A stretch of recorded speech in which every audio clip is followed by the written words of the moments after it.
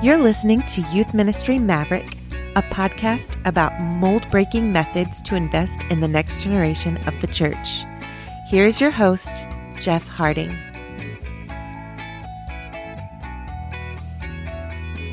Hello, everybody.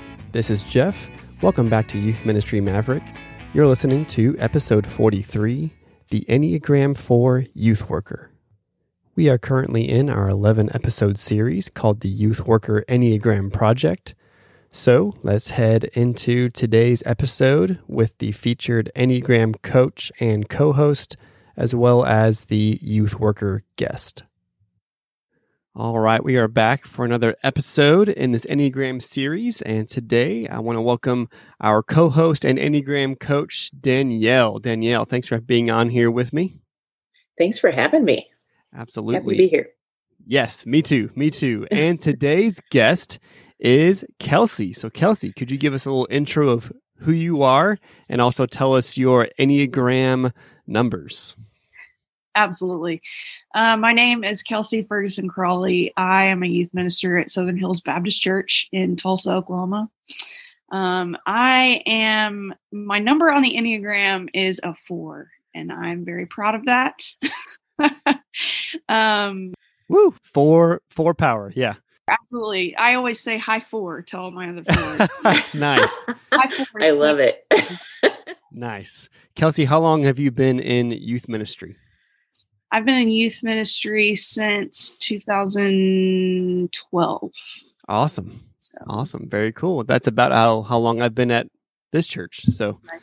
Yeah, awesome. So we're in the midst of this series, having interviewed a few guests. I'm very excited to continue it. And so, Danielle, if you could give us a little reminder of the main characteristics of an Enneagram 4. Yeah, so typically referred to as the romantic or the individualist. The type 4 is one of the things I personally love about 4s is that they have this keenness about authenticity and expressing their true feelings. They can be really creative. They find deep meaning in things, and they have this natural knack for seeing beauty in the world around them and in their lives. They also are very comfortable with kind of the negative emotions that a lot of us are not comfortable with. So they can really usher the rest of us into sitting with sadness and grief and processing that. One of the things about them is they love, or they seek to be unique and special. And so they want to be loved and valued for exactly who they are. And so that is a key trait of theirs, to really connect with themselves and connect with others. Very cool. Very cool. All right. So Kelsey, let's translate this to ministry. So what are some of the ways you see the characteristics of being an Enneagram 4, or just the way that you're naturally wired? Where do you see yourself excelling in ministry based on how God has wired you?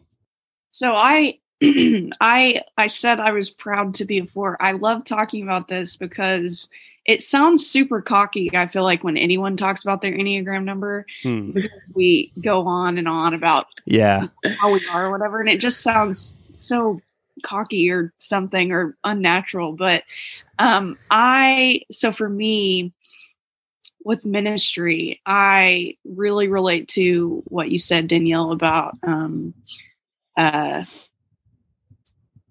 authenticity and sitting with emotion that's typically like a sad or like a deep negative even emotion. And what I mean by that is that I have, even when I was younger, I didn't have a youth group or anything that I grew up in, but in church, I guess I would ask deeper questions than like if someone said, just have faith or trust Jesus or anything like that. I feel like I would have these deeper questions because I had struggled personally with anxiety and depression. And so I would ask those questions. And that's kind of what led me to be interested in youth ministry, because I wanted to be the person that I didn't have as a teenager. I wanted to be someone who was able to maybe find answers to the deep questions and help with the negative emotions that other people were feeling because I had been there myself. So yeah, that's like for me, the authenticity and the deep emotion and the asking deep questions and things like that. That's how I feel. Yeah. I feel like those things are certainly necessary, especially in youth ministry, certainly ministry overall. But I mean, I can think back to when I was in junior high. I love working with junior high students now, but junior high for me, I feel like for many of us, was the bane of my existence. Oh, it was the worst time of my life.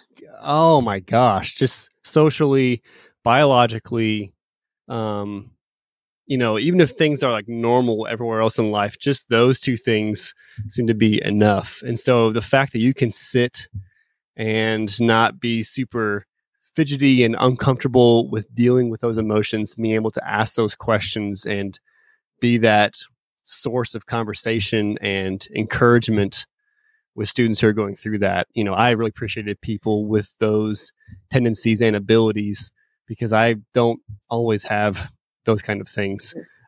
So Danielle, for someone like Kelsey, who is an Enneagram 4, if you want to expound upon kind of what she said, if youth workers who are listening are 4s, where do you think with students they would really excel and see themselves do well in ministry? Yeah. So one of the things for 4s on teams, and I think even in ministry, is this focus on connecting, right? So they are not satisfied with walking into a group and then having it all be surfacey. So like they don't want to talk about work first; they want to talk about you, and they're very in tune to other people's feelings.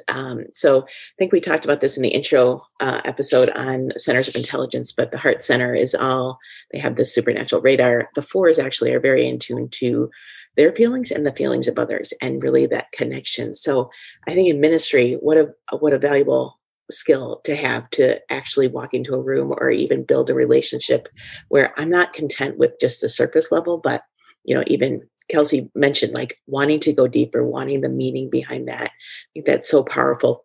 I think also seeing the beauty and what's being created. Maybe it's not perfect, but they see the beauty naturally, where a lot of us are more improvers.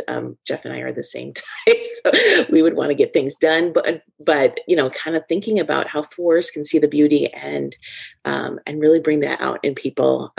And then that authentic expression, right, is so key, I think, in ministry, of getting below the surface and actually helping people experience life change.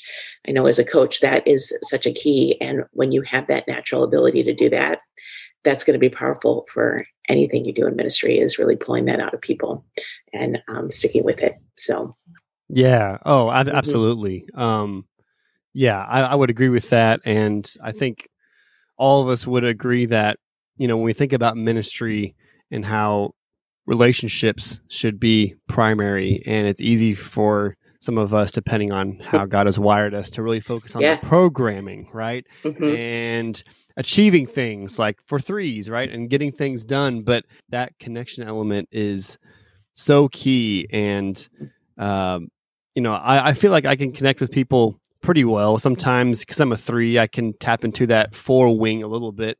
But people who really have that gift, I sit in awe of, because I'm like, man, all the connection goals that I really aim for, if I write a question for a lesson or talk about it in a message or whatever, like that's where I aim for. And it's great that it comes naturally, and how God has gifted some of us with those tendencies, because that many times in ministry are the clutch moments. That's where I think students really need those connection pieces. And I've had that in my own life with leaders and mentors. And so I really appreciate those things.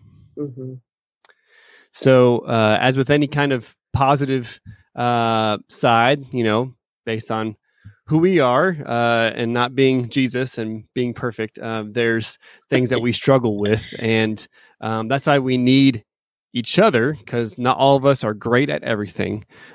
So Kelsey, because of how God has wired you, and maybe just because of who you are, because we're all uniquely made, not all 4s are the same as other 4s, right? Same as any other number. Where do you see ministry being hard or difficult? Where do you need extra focus and help based on your natural tendencies? Sure. So I wrote some stuff down. I was looking at the number on the Enneagram Institute to find just some things to spark, some conversation. And some of the, I guess, negative aspects of the things I struggle with within ministry. One thing is the desire to be unique is obviously something about the 4, and it's been helpful and unhelpful. And so it's helped me to be creative with lessons and the way I speak when I teach and things like that. Like I mentioned, to go deeper and whatever. But at the same time, like, this is going to sound weird, I feel like, but at the same time, it's been a weird negative thing. Like I've gone too far creative for people sometimes, and they were like, "We hate this. Like we don't even want to do this." And I've been like, "But it's so deep, and it's this and that." And they're like, "Yeah, we don't care. We just want the worship, the teaching, and the whatever." And so instead of trying to like totally change things up and like recreate the wheel or whatever, like it's just been too far creative for some people. And then another thing that I was thinking was I don't actually know. I don't think we've mentioned this yet, but the 4 has this like no one can understand me vibe. And I live in that. Like that's where I live. And so for me, one thing has affected me in student ministry with students, but has actually more affected me in student ministry with peers. So, one thing that's really hard for me is feeling totally misunderstood if I'm around other student ministers. So anytime we do, for example, we have this big D-Now kind of thing that is called Collective, and it's with all these other student ministers. And it's I don't say this in a mean way, but it's a big boys club. So not only do I feel misunderstood because I'm a 4, but I'm also the only female there. So I've got this double portion of like, nobody can understand me. I'm so far out of the circle, all this stuff. So that can be really hard for me sometimes in student ministry. Yeah. Wow. That, we've had a few guests, and we'll have some more guests on here in that space. But, I grew up in a big Southern Baptist church. And so I can, obviously I can't sympathize, but I can imagine being a female minister in a Baptist church, and being a 4 and just talking about it more. Yeah, that can be a compound issue. And not to mention the poll that we did in the online Facebook group that I mentioned at the beginning, which is kind of the basis for all these interviews. The 4 was the next to last from the bottom. Out of the 1,297 youth workers who voted, only 90, less than 7%, identified as a dominant Enneagram 4. And so, what's the last? The last one, Danielle, do you remember or want to guess? I think I guessed 5, but 5, that may be a stereotype. The dominant 5, only 57, so just over 4%. Are that. Yes. So our next episode will be with Dr. Andy Root, who is a 5. Wow. So I think in bringing that up and looking at this poll data and hearing this conversation, it reminds me of, sadly, how rare some of those relational connection points are in ministry, because they're so important in this ministry specifically. And so we need to empower, encourage, and raise up the 4s in our midst, especially in youth ministry, whether you're paid staff, a volunteer, a parent, an influencer, whatever, a coach, anything, because students, especially in this culture, but just being a teenager ever, we need people in our lives to guide us. And I really think God has wired people specifically to help with this. And so I really appreciate fours in ministry, and I definitely appreciate females in ministry, because as much as I'm the beneficiary of males in my life, I'm certainly the beneficiary of females in my life Right. who have helped me appreciate a lot about how God has designed me, about ministry, about the gospel. So Danielle, kind of expounding upon what Kelsey said, I love that, especially making the distinction between students and peers. Where would a 4 find themselves in ministry and their struggles? Where might those struggles be made evident? Yeah, I really like to teach the Enneagram with this idea that your kind of the things that you struggle with are your strengths that get overdone. So I love that Kelsey brought up this idea from 4s that we haven't touched on yet, but that, they want to be understood and in a lot of cases don't feel understood. So a couple of things that contribute to that. One is they really are dialed into their own feelings. And sometimes, especially those in kind of the average to unhealthy space, will feel like they are their feelings. So if they're feeling a certain feeling, it's almost like they are. And that can actually stall them in engaging a little bit more with the team, especially a team that is like, goal oriented, like trying to get things done. They're like, hold on, wait a minute. Yeah. This is how I'm feeling. The other thing is they pay attention to what is missing. And most of that is self-directed. So they see other people and then, or a group, and then they'll think that there's something missing in them, especially again, at that average to unhealthy space. So a lot of times what hangs them up in ministry is that this whole idea that sometimes we can move forward without having the deeper conversation every time. And so for 4s, I think it's really that discerning piece of when is this a good time to have a conversation about how I'm feeling, where this is going, finding deeper conversations. And when is this is a meeting where we are kind of looking at the next steps and what we need to do.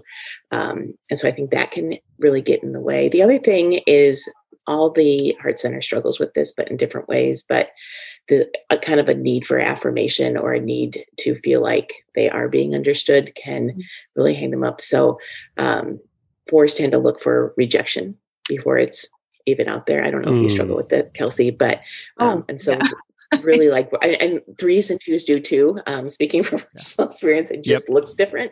And so, really thinking about how to find kind of that identity in Christ and in your ministry and not feeling the need for affirmation. But those are the kind of main things I had come up with, and echoing kind of what you had talked about from your personal experience, Kelsey. But yeah. And it sounds like from that affirmation that probably the 4s who are listening, or people who know 4s, probably shaking their head and thinking, what? I think the biggest thing is that I'm misunderstood, even though ironically I can understand students' emotions very well because I can sit there in them. Yeah, I think that's a challenge because they have this knack to understand other people and kind of the feelings that are going on. And yet the others don't have the same knack flowing back to them. So that can be such a challenge. But again, it's a strength. So you can tap into the strength side and actually, one of the sources I use for a lot of my training for teams, they talked about how do you temper that or balance that in a team environment or in ministry? How do you, be aware? And a lot of it is just more self-awareness of when you're maybe leading in and, into a non-receptive environment for that. But yeah, definitely. And other things that we tap into based on the Enneagram scale are wings. And so, Danielle, can you remind us, for anyone who might not remember, or maybe this is their first time listening and being exposed to it, what is a wing in the Enneagram system? Yeah, so the wings are the types on either side of your dominant type. So for Kelsey, her possible wings would be a 3, 4-wing 3, or 4-wing 5. So we talked about this in the intro, and I had listened to some of Ainsley's interviews, and we have a very similar philosophy to this, in that wings are like the salt and pepper on your eggs, right? They don't define you, but they flavor your dominant type. And for that reason, I don't always pay a lot of attention to wings when I'm typing people, unless they are confused between 2 types that are next to each other, because that can really explain, your wing can explain that. But one of the things that I love about wings is, yes, you typically have a dominant, but as you mature, you can access both. And so really choosing to borrow the positive traits from both is beneficial. So, That's cool. Yeah. So Kelsey, is there a dominant wing that you tend to identify more with based on just how you know yourself or based on the assessments that you've taken? Someone told me that they thought that probably doesn't count, but someone told me that they thought I was a 4-wing 3, and I know the 3s like have drive and get things done, maybe or something like that. But and I know the 5 isn't that the investigator. Yeah. So I don't actually know. I use the Ennea app. I've used that before. I don't know about that, but I don't know if it had told me for whatever reason. I have not looked into the wing as much because I was so like every time I look at my number, I'm just like so excited that it's telling me everything about myself. I don't even consider wings ever. So I think I'm a 4-wing 3, but I'm not sure. Okay. Yeah. So just so the audience knows, you can be a wingless person. Oh, that would be right. Awesome. So it's possible. A lot of people do resonate with one or the other, which is where the dominant comes from. And you can have equal access to both as well. And as you mature, you'll actually experience that a little bit more. However, so a 4-wing 3 borrows from some of those 3 traits. So they're a little more goal-oriented than the average 4, more consumed with what others think of them, because that's the 3, making sure they look successful. And they love to establish their own unique mark. So those are kind of the 4-wing 3 traits. The 4-wing 5 actually borrows from that 5. So 5s is like the 4, a more withdrawing type. They tend to be a little more creative. And because of the 5 influence, they can actually, instead of always feeling their feelings, they can think and feel their feelings, because 5s are thinkers. They tend to be less concerned with what other people think of them, because 5s are very competency oriented and knowledge oriented. So they don't think about that as much. They're less ambitious though. So they're content to withdraw and focus on knowledge and wisdom. And those are kind of an overview of both wings, but I don't know if you resonate with one of those. I resonate with both of those. I was like, definitely the 4-wing 3, but then I was like, I feel like I've been the 5 before. I don't know if that's possible. Take both of your wings and fly, Kelsey. Fly like God has wired you. That's how I like to teach them, especially with a response like yours, Kelsey, is to say they both have really positive traits that you can borrow from. So use them when you need them. So sometimes you'll need the 3-wing maybe to get more things done, maybe to be more goal oriented and like taking those next steps. 3s are very forward moving. 5s tend to be more in the mind and really valuing knowledge. But what I love about a 5, which we'll get to in another interview, is they know like instinctively how to apply wisdom to life. And so taking both of those makes you a powerhouse in ministry. Awesome. Yes, there you go. So Kelsey, powerhouse. I like it. Absolutely.